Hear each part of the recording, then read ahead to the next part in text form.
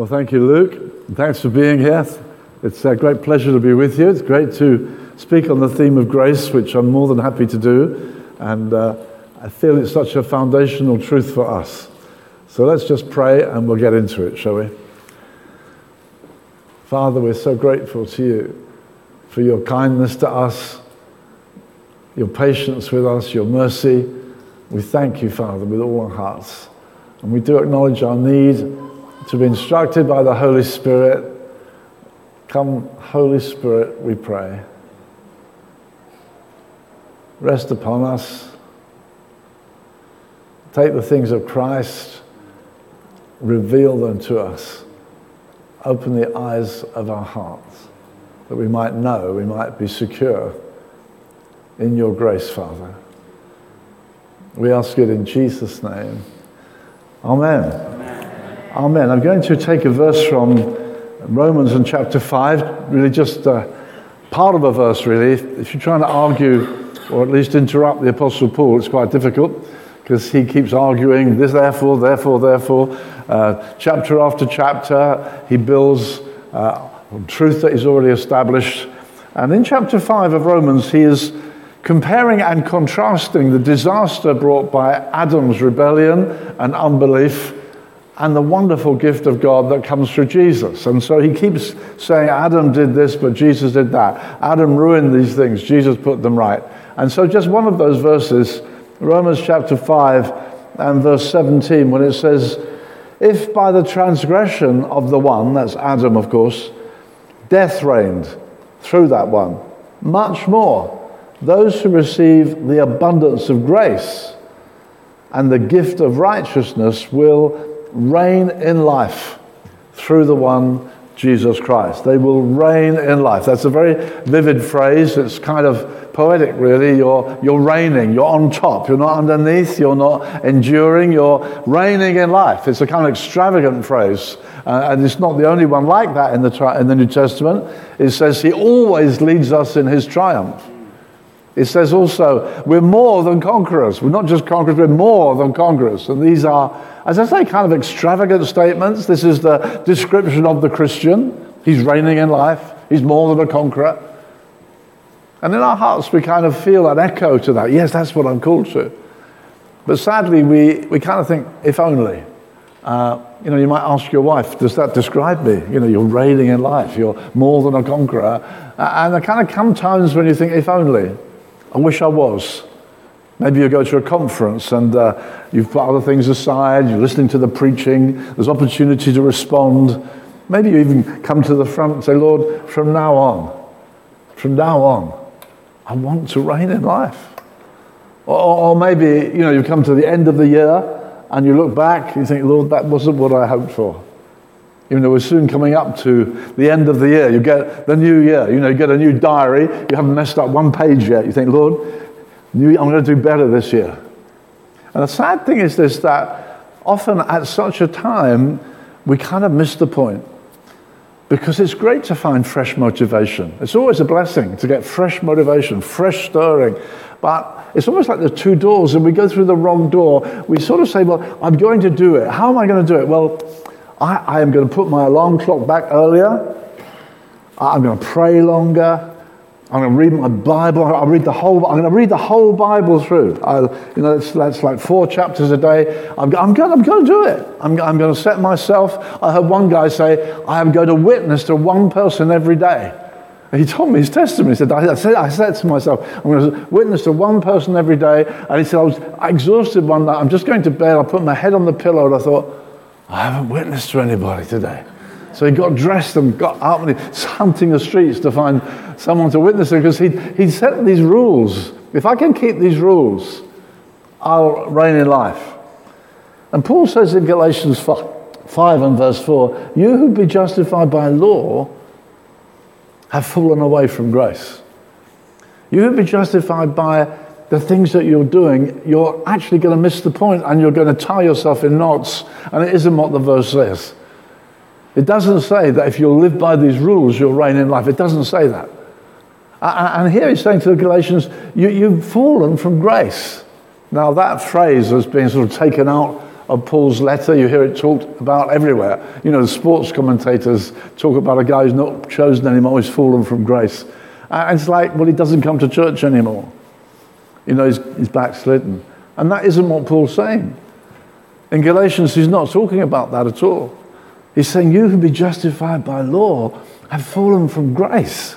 You've missed the point. Now, why does he write that? Well, he writes to the Galatians because the Galatians, well, he was in Galatia. He planted a church. Look, it sounds like a wonderful church. It says in Galatians 3, the presence of God is among them, miracles are happening. I mean, he's gone to a pagan situation. He's led people to Jesus. There's a deposit of the presence of God. This is a great church. It's doing well. And then Paul, being an apostle, goes on to do it again somewhere else. He's left Galatia. And after he's left Galatia, the Judaizers move in. Well, who are the Judaizers? Well, they're Christians with a Jewish background. They've discovered the gospel, but they've kind of not got clear from their background. And they come in and say, hey, it's great, you Gentiles have received our Messiah. Our Bible's told us that you would receive, that the pagans would come, the Gentiles would come. Hey, welcome to our Messiah. This is such good news. But we've known him for centuries. If you really, really want to make sure all is well, don't eat that kind of food. But do keep the feast days and keep the Sabbath, and really you should get circumcised. In other words, they're saying, look, it's great you found the Messiah. It's great that you've kind of come, but if you really want to make sure all is well, we know what he requires. And really you need to add these other things to make sure all is well. And Paul is furious. Galatians is his angriest letter. You fools, he says. Who has bewitched you? It's a strong word to use, isn't it? Who has bewitched you? What are you doing? You're getting thoroughly confused. He's really angry with them. He wants to get them away from that. Now, to be honest, when I became a Christian, no one said to me, oh, no, you must do this, you must do... Well, not the ones that the Galatians said, but I was told things like this. Now you must have a quiet time. I thought, what's a quiet? That sounds quaint. What's a quiet time? Well, you must read your Bible. Okay. And you must say your prayers. Okay. And really, I don't think you should dress like that. Oh, okay, sure. Well, we're different. Yeah, you're different. And do you have to do your hair like that? It's like, okay, got it. Got it. Pray, read your Bible, change your clothes, do your hair different. Okay. I feel so wonderfully released by the gospel. Thank you so much. And Paul is saying, no, you're missing the point. You're missing the point. And he says things like this to the Romans. He said, Christ is the end of the law to everyone who believes. He says, sin shall not have dominion over you, since you're not under law, you're under grace. That's a big statement. You're not under law, you're under grace. Jesus said the law will never pass away. So are Christians under the law or not? If Jesus said the law will never pass away, and Paul says you're not under law, so who's right? That's a problem, isn't it? I wonder if I was to ask for a show of hands, and I won't, how many here think Christians are under the law? How many Christians think, no, we're not under the law? I think we might be not quite sure where we stand on that. And it's so important, many of us here in leadership positions, that we are striking a clear note for those that we're serving. Because this is one of the things that ensnares people. So I'm just going to turn over the page to Romans chapter 7, and we'll look at the first half dozen verses, because I think here, Paul, perhaps in the most succinct way, sets out this. Now, the whole of Galatians is about it. Well, you'll find it also in Colossians. You'll find it all over the place, this teaching. But here in Romans 7, I think you've got a very distinct and succinct statement. So I'll just read it with you. Romans 7. Do you not know, brothers, I'm speaking to those who know the law, that the law has jurisdiction over a person as long as he lives. I mean, that sounds pretty final. For the married woman is bound by law to her husband while he's living. But if her husband dies, she's released from the law concerning the husband. So then, If while her husband's living, she's joined to another man, she should be called an adulteress. But if her husband dies, she's free from the law, so that she's not an adulteress, though she's joined to another man. Therefore, my brothers, you also were made to die to the law through the body of Christ, so that you might be joined to another, to him who was raised from the dead, in order that we might bear fruit for God. Verse 6. But now we've been released from the law, having died to that by which we were bound, so that we serve in newness of the Spirit, not in oldness of the letter. All right, so Paul is using the analogy of marriage, and he's making it out that the law is like our husband. He has authority over us. He has jurisdiction over us. As long as we live, he is our husband. He tells us what he requires. You should not do this. You should not do that. And he's the one who's in charge. That's how it is. And you can't argue with him because he's right. You can't say, no, I disagree. The law is good and holy and good.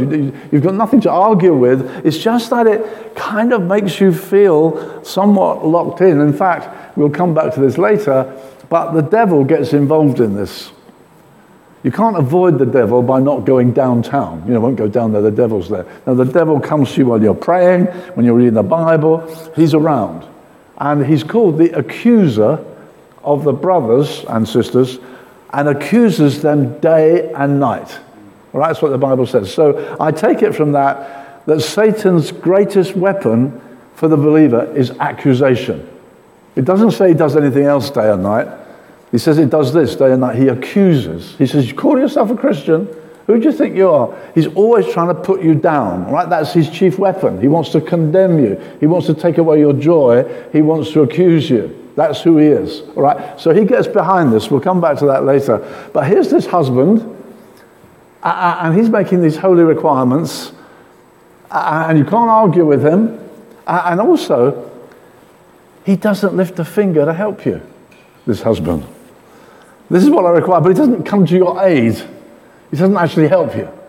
So I don't want to see too many wives saying, I think I know who he's talking about, dear. No, look, it's this husband, he's right, he's good, you can't argue with him, he's never going to help you, and one more thing, he's never going to die. All right, so you're permanently stuck with this husband who is absolutely righteous and holy and true, and he's never going to die. So that's it. Ain't religion grand? I mean, here we are. We're stuck with this. And then Paul, in verse 4, says the most extraordinary thing. He says, therefore, my brothers, you were made to die to the law through the body of Christ. Also, a death has happened. Yeah, you were made to die to the law through the body of Christ. What does that mean? It means through our identification with Christ, something profound has happened to us. Now, the word Christian only appears 3 times in the New Testament. You only find Christian 3 times. But you'll find in Christ all over the place. Again, in Christ, in him, in whom, in Christ, in Christ, in Christ. A Christian is someone who's in Christ. If anyone is in Christ, he's a new creation. And here he's talking about what happened to us because we are in Christ, through the body of Christ. Now, Jesus had, if I can put it this way, 2 relationships with the law. The first one was perfect obedience. That was his life. He delighted to do the will of his Father. He was obedient. He said at the end of his ministry, which of you convinces me of sin? He says, the devil's coming. He's got nothing on me. The Bible calls him innocent. All right? So Jesus lives a pure and innocent life. That's his first relationship with the law. Totally innocent. Then it says this, God made him who knew no sin to become sin for us. He became sin so that at the cross, Jesus becomes the personification of sin, lawlessness, guilt, this extraordinary exchange. He took our place, he took our guilt, he took our shame as though he was the biggest lawbreaker there'd ever been. God made him to be sin. He's the personification of guilt and shame. And on the cross, he is cursed. He dies. He's abandoned. The law is upheld, the price is paid, the law is vindicated, Jesus dies. And Paul says in Galatians, here in verse 4, you were made to die through the body of Christ. When Jesus died on the cross, so did we. We were discharged from the law. We were set free because Jesus fulfilled the law for us. And so Paul never says the law has passed away. He says you have. You have no longer a relationship with the law. It's over. It's finished. It's done with. It's over. I am no longer related to the law.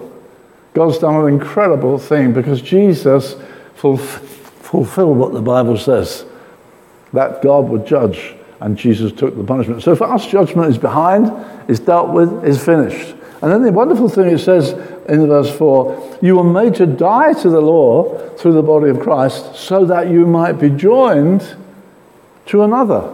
All right, so hey, we've died to that husband in order that we might be married, because joined to is that same language, joined to another. To who? Well, to him who was raised from the dead. Who's that? Jesus. All right, so I'm no longer married to the law, but I'm married now to Christ. I've got a new husband. That's what Paul is saying.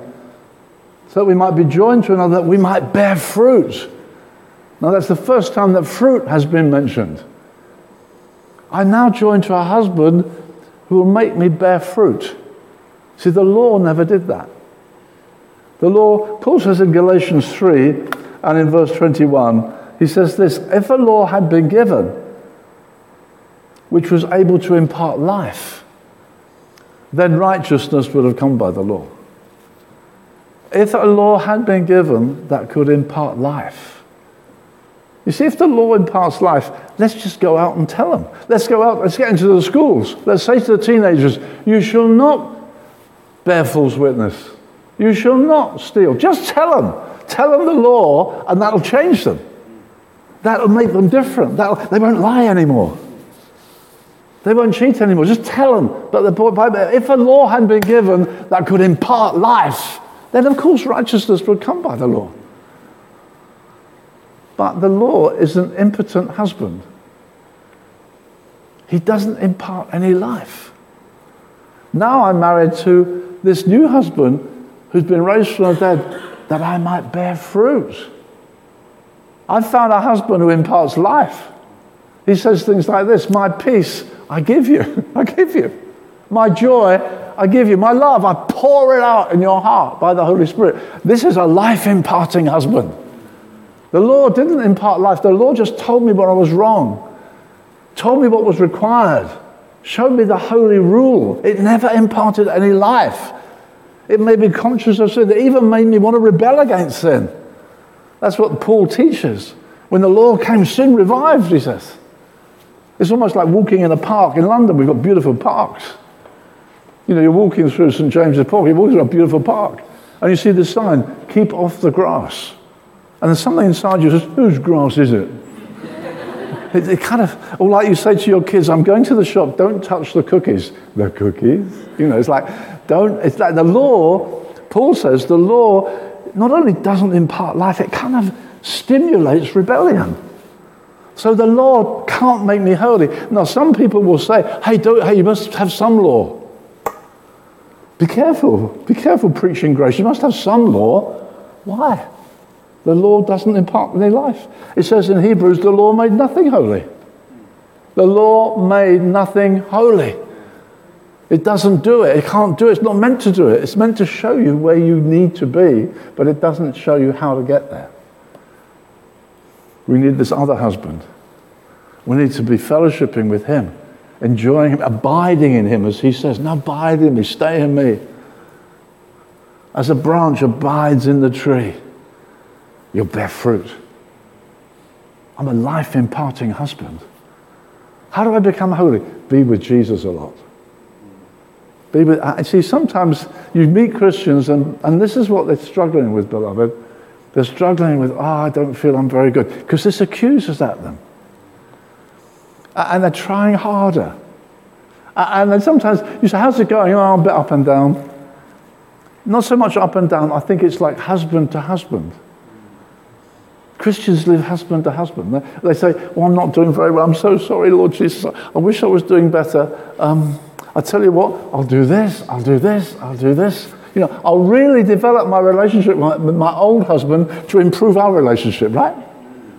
Doesn't work, eh? Try that in the world. You've got a new husband. I'll really develop the relationship over here. That's not the way. See, I don't need a way to the way. He is the way.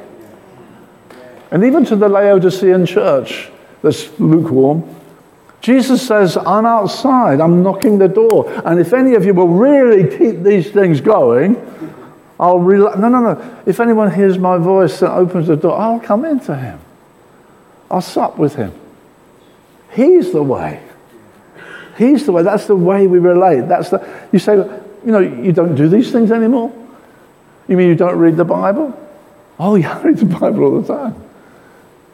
I love reading the Bible. But I'm not reading the Bible to impress God. I'm not saying, Lord, whole chapter this morning, Lord, pretty good. Okay, I've read the chapter. See, that's what can happen. You must read the Bible. I read it, I did it, a chapter. Hey, I prayed half an hour.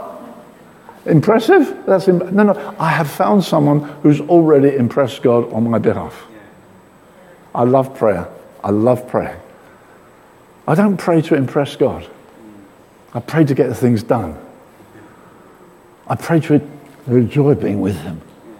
I love prayer. It's a sheer joy. But I am not doing it to try and impress. That's all over. And all that externalism to try and gain. See, that was the problem with the Pharisees. They prayed publicly that it was to impress. Jesus is a waste of time. God is impressed with the obedience of his Son. He thinks his Son is wonderful. And I'm hidden in him. Amen? So it's so important, beloved. We're not trying to impress God with rule keeping. It's all over. We have died to that husband that we might be joined to this husband that we might bear fruit. So I never go back. It's like, I'm so sorry I got it wrong. The way forward is not, I will set myself these rules to live by. That isn't the answer. Jesus is the answer, always. Always is the one. You see, our problem is that we fight with condemnation. That's the battle. I feel condemned. Satan will try and condemn you. He'll accuse you. And we try to answer condemnation with sanctification, which is not what sanctification's for. It's like, if I can put it this way, say this right arm represents my awareness of falling short of the standard I'd like to be. And I try to answer it with my sanctification or with my I'm praying a bit longer. And Satan comes to, what do you do? Well, I'm praying a bit more.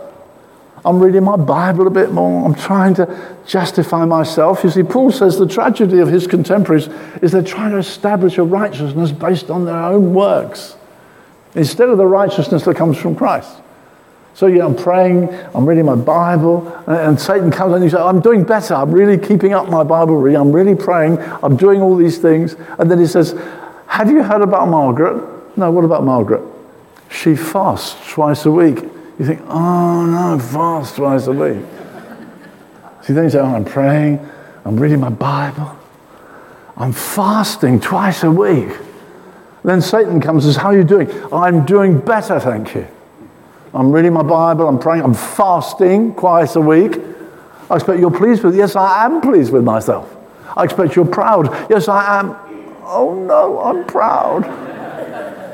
See, some Christians, they think, it's too tough. If you're doing badly, you're doing badly. If you're doing well, you're doing badly. They're trying to deal with this. You see, sanctification wasn't to deal with condemnation. There's one thing to deal with condemnation. It's called justification. Totally covers it. Our guilt is gone. We celebrate it. There's no condemnation. It's enjoying that reality that sets us free from performance religion. We don't go that way. That's what Paul is saying. We reign in life through the abundance of grace and the free gift of righteousness. See, if we don't get hold of that, we're forever trying harder. We need to enjoy the wonder, celebrate the wonder of his grace towards us. If you don't get hold of this, it'll be like if I can pretend to be the wife of somebody here, right? So tomorrow morning we get up and say, Lord, bless my husband. I'm praying for my husband at work today. I thank you, Lord, he's such a bright Christian. Lord, he's been tired lately. Help him in the workplace. Let his light shine and really be with him, Lord. I'm really concerned. I think he's a bit depressed, and I think I'm going to try and bless him. I'll get a surprise meal going. That'd be nice. I'll pop down to the shop. I'll get a steak. I'll get a steak. I'll really surprise him. That'd be such fun. I'll have a nice evening. Oh, I'm supposed to be praying, aren't I? Oh, yeah, I was praying. Yes, I'm praying. Lord, bless the missionary supper on Friday night as the missionaries come and tell us about what they're doing in there in Uganda. And Lord, I pray for you'll really bless that supper. Oh yeah, I said I'd do the salad. I haven't got the salad. I need to get the salad. Oh, perhaps I could get the salad at the same time I'll get the steak. Oh yeah, I could pop down to the supermarket. Yeah, I know, I could do it. And then Satan comes with, oh mighty woman of intercession, are you prevailing in the heavenlies? And you think, prevailing, I'm useless. I try and pray and my brain goes out the window. Oh God, I'm a terrible Christian. Let me see, I better read my Bible. Where was that? My Bible reading? Yeah, I remember I got to Leviticus, didn't I? And there I was, just working my way through it. And the priest shall remove all the fat of the bull, of the sin offering, and the fat that covers the entrails, and all the fat which is in the entrails, and the 2 kidneys, with the fat that's on them, which is on the loins, and the lobe of the liver, which he shall remove with the kidneys. You see, and then Satan says, getting a lot out of it, are we? And you say, I don't know what it's all about. I am a terrible Christian. See, that's how, because I didn't pray very well, beloved, that isn't how I relate to God. Everyone knows times of prayer which are difficult. That is not how my standing. I love it when I feel freedom. I find sometimes I don't feel freedom, but I'm not going to take condemnation from that because I'm in one who's amazingly impressed God. So you don't go there. And there are passages that are difficult. I've just worked my way through Ezekiel. It's not fun. Some wonderful chapters. But some of it, oh wow. Some of the times you're in, you think, wow, wonderful stuff. But that isn't good. I'm not going to take my temperature as though that's who I am as a Christian, how well I did that. But as I said just now, that doesn't stop me getting it. I love the Word. I love praying. But I'm not going to let that be my pulse. So how am I? I'm not a very good Christian. No. It's all about Jesus. It's all about Jesus. And I will grow in grace as I understand His Word more and as I pray more. But that isn't going to affect my standing before Him. He's done a wonderful thing for us. We reign in life because of the abundance of grace. We've got to shift our stance into that. We don't judge our walk with God on our performance. We relate to God through what He has done, and we build from that, as we'll see in the next session. But this is the foundation. If we don't, and lots of believers have not got this settled, and so they go to and fro, and they allow Satan's accusations to get right through to them. And they're trying to find their way. I remember once when I was praying, and you're trying to pray, and you think, Lord, I'm trying to impress you, as it were. And this honestly happened to me. I felt God reminded me of when Isaac, who by this time had got blind, is being approached by his kind of crook son, Jacob. And Jacob is a cunning rascal, and Isaac has a son he loves. His name is Esau, and Esau's off hunting somewhere. So Jacob gets his clothes and puts them on, and he puts skins around his wrists and around his neck because his brother's a hairy guy. And he comes to his father hoping against hope that his father won't realize, hey, what are you doing in there? You're hidden in the son I love. What are you doing? And I felt, honestly, I was praying one day and I felt God said to me, don't fear, I'll find you hiding in the son that I love. I placed you in the son that I love. In Ephesians chapter 1 says, we're accepted in the Son that he loves, and we receive all spiritual blessings in the Son that he loves. See, we don't earn. Sometimes people come and say, would you pray for me about the Holy Spirit? I don't know if I'm worthy. I think, of course you're not worthy. When are you going to be worthy? How long is it going to take to be worthy? No, we receive every spiritual blessing in the Son that he loves. Hallelujah. So I come and say, Father, just like the Isaac in his blindness, he can feel these clothes, he can feel his skin, he can catch the fragrance. And I come to God and say, Lord, catch the obedience of your Son. His triumph in Gethsemane, his determination to please you, his battle, his blood. Lord, I'm coming hidden in that. Wow. I'm accepted in that. That's what God's done for us. We enjoy that, we celebrate that, and we understand God will accept it. That's the whole deal. We couldn't do it. He did it, and he covers us and says, come near in the Son that I love. Hallelujah. It frees us, absolutely frees us. Now, even in the Old Testament, when they had to bring their lamb to the priests, they had to find a perfect lamb. They couldn't say, well, that one, I don't need that one, it's diseased, we can't use it anyway, let's give it to God. No, you had to bring a perfect lamb, spotless. And so they bring the perfect lamb. And when you bring your perfect lamb, you're not worrying, will the priest notice this is all torn? And I've got all mud down here. We're not interested in you. We're looking at the lamb. All eyes are on the lamb. And the priest is saying, any broken limbs? Is it blind? Is it what? No, and then he will say these words, I find no fault in him. Hallelujah. You found nothing wrong with my lamb. I'm accepted. I'm accepted because there's nothing wrong with my lamb. I reign in life because of the abundance of grace, the free gift of righteousness. John Bunyan, the famous author, said one day he was feeling dejected, and he said he saw a vision of Christ as his righteousness. And he said, in that moment I understood it didn't depend on my frame, he says. We think, well, his frame, isn't that hymn, when we dare not trust the sweetest frame. It means my frame of mind, how I feel. He said, I realized in that time, it didn't depend on my frame. That Jesus Christ is my righteousness. I can't add to that. I can't take away from that. He's my righteousness, and he's the same yesterday, today, and forever.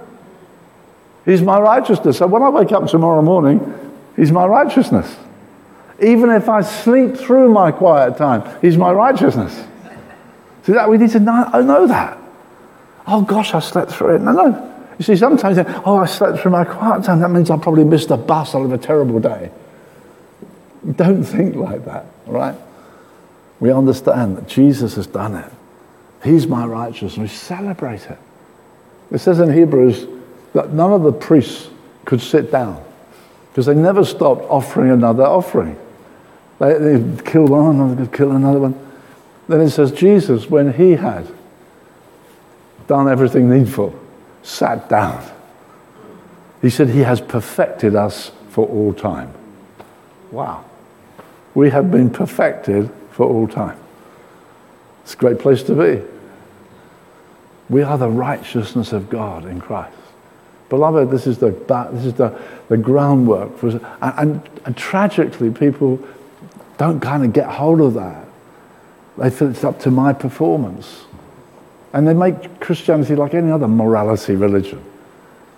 It's about a Savior who has rescued us absolutely and made us righteous as a gift. He sets us free. One last verse and then we'll have a little gap for the second session.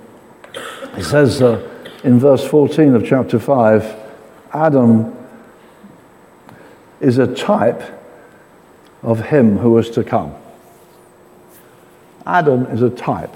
Now, the Old Testament, you get many types. You could say David is a type of Christ, great warrior king. You could say that, some people say the ark is a type of Christ. You have to be inside for salvation. But Adam is a type. We don't tend to think of Adam as a type because Adam's a sinner. But the Bible says he's a type of Christ. In what way? Well, the whole of Romans 5 is about this. He's a type of Christ because what he did affected us. When he sinned, we all, who came from that, we're born of the flesh. That's all we are. We're born of the flesh. We're children of disobedience. That's our character. We are children of Adam. That's it. You're stuck with it. You have to get born again to get out of that. You can't say, well, I'll get out of Adam. I'll try hard. It's like I'll go down to the street and there's always a little child there wants to cross the road. There's a little old grandmother. Hold on. Let's just wait. The road's clear. Okay, over we go. Go. Have a good day. Oh, you'd like to go the other way? Okay. Come with me. Yeah. Oh, you'd like to? Right, let's go back. Okay, hold on. Wait. Oh, right, let's go. Over you go. Have a good day. Oh, another. You could spend all day and all your righteousness is as, one or two know the Bible, filthy rags. Filthy rags. One of the Puritans said, all your acts of righteousness are just glorious sins. Because you're still in Adam. Adam's a type of Christ. You could do all this stuff. It doesn't help. You need to be born again. You've got to get out. It's the only way you can get out is have another birth, born from above. He's a type of Christ. When you're in Christ, hey, I'm in Christ now. Hey, I can go down to the street and there's a grandmother there. Hey, excuse me, on my way, just crossing the road. Hey, what are you doing? Hey, I'm a righteous granny basher. See, it didn't take me out of Christ. So I'm still righteous. Wow, that's the most dangerous thing I've ever heard. What are you saying? I'm saying kind of what Paul's saying. And so the question is, shall we carry on sinning then? Oh, that's what it says next in Romans 6. See, the implications of the gospel are so staggering. Shall we carry on sinning then?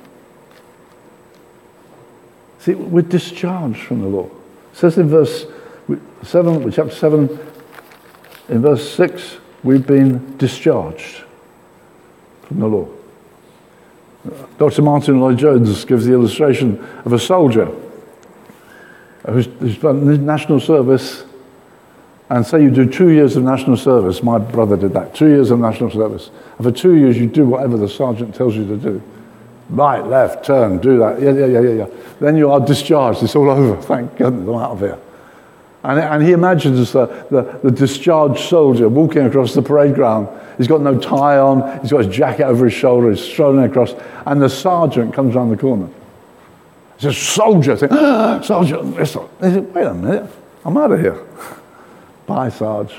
And he can shout and get the veins standing up on his neck. He can't touch you. You are discharged. I am discharged from the law.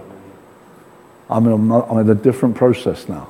I've been given a righteousness because of Jesus' incredible obedience. That's why we love him so much. And because he's given me his righteousness. I don't depend on works that I do related to law. I don't depend on that anymore. It's over. It's finished. I'm a new creation in Christ. There is no condemnation. That's what the Bible says. That's what the Bible says. And we'll see in the next session Paul's answer to, well, shall we carry on sinning then? I mean, that's the question. It comes up logical. This is a logical epistle. It says, right, you're free, you're righteous. You don't need the law. Shall we carry on sinning then? He asks the question. The Bible, you see, some people say, well, it's so dangerous. What about? Hey, the Bible answers it. It's there in the Bible. Paul says, well, shall we carry on sinning then? And we'll see what he says in the next session. But we must help the people we serve to understand grace, to walk in freedom, to know, hey, we've been declared righteous as a gift because of the obedience of Jesus, because he obeyed the law perfectly, but suffered terribly, and judgment is over. It's done. It's finished. He fulfilled the law. The law carries on. We don't abandon the law. The law is good, Paul says, provided you use it lawfully, knowing it's not for the righteous, but for sinners. It's not that we abandon the law. The law is good, Paul says, provided you use it lawfully. It's not for the righteous. It's for sinners. They need to hear what God's holy laws are. We keep preaching the law, but it doesn't change us. Jesus changes us. The new covenant, not the letter that kills, the Spirit that gives life. Father, thank you for our opportunity to be together. We want you to please shape us by your truth. Let it keep coming and setting us free, we pray. Bless us. Bless our fellowship. Own this day. May it be a great day together. I pray that some might find life changed. Amen. I preached something like this in a place called Constantia in Cape Town in South Africa. And it was a very hot, sunny day. People were in a tent. It's quite a big conference. And I preached this kind of a message, and a lady, I remember this couple came up to her, a great big Afrikaans guy and his wife, and she was in a navy blue suit and had a hat and shoes and looked very smart. And everybody was in shorts and stuff. It was very hot. And she came up to me, very sweetly, and she said, it's kind of tears, she said, "Is what you've just said true?" I said, I've just gone verse by verse. Yeah, it's what the Bible says. She said, "I've been a Christian as long as I can remember. I've never heard that before." And we just paused for a moment and talked a little and prayed a little. I was down there again a year later, and I saw this great Afrikaans guy. He stood out, he's a huge guy. I saw him walking toward me, and I saw this lady next to him, and she's all smiley. And he came up to me and said, "It's like I've got a new wife." The grace of God sets us free. God's lavish grace. Can I just mention the book that's out there? It will help you. We can only touch a bit of this in one morning, but I would urge you perhaps take advantage of that book being there. Okay.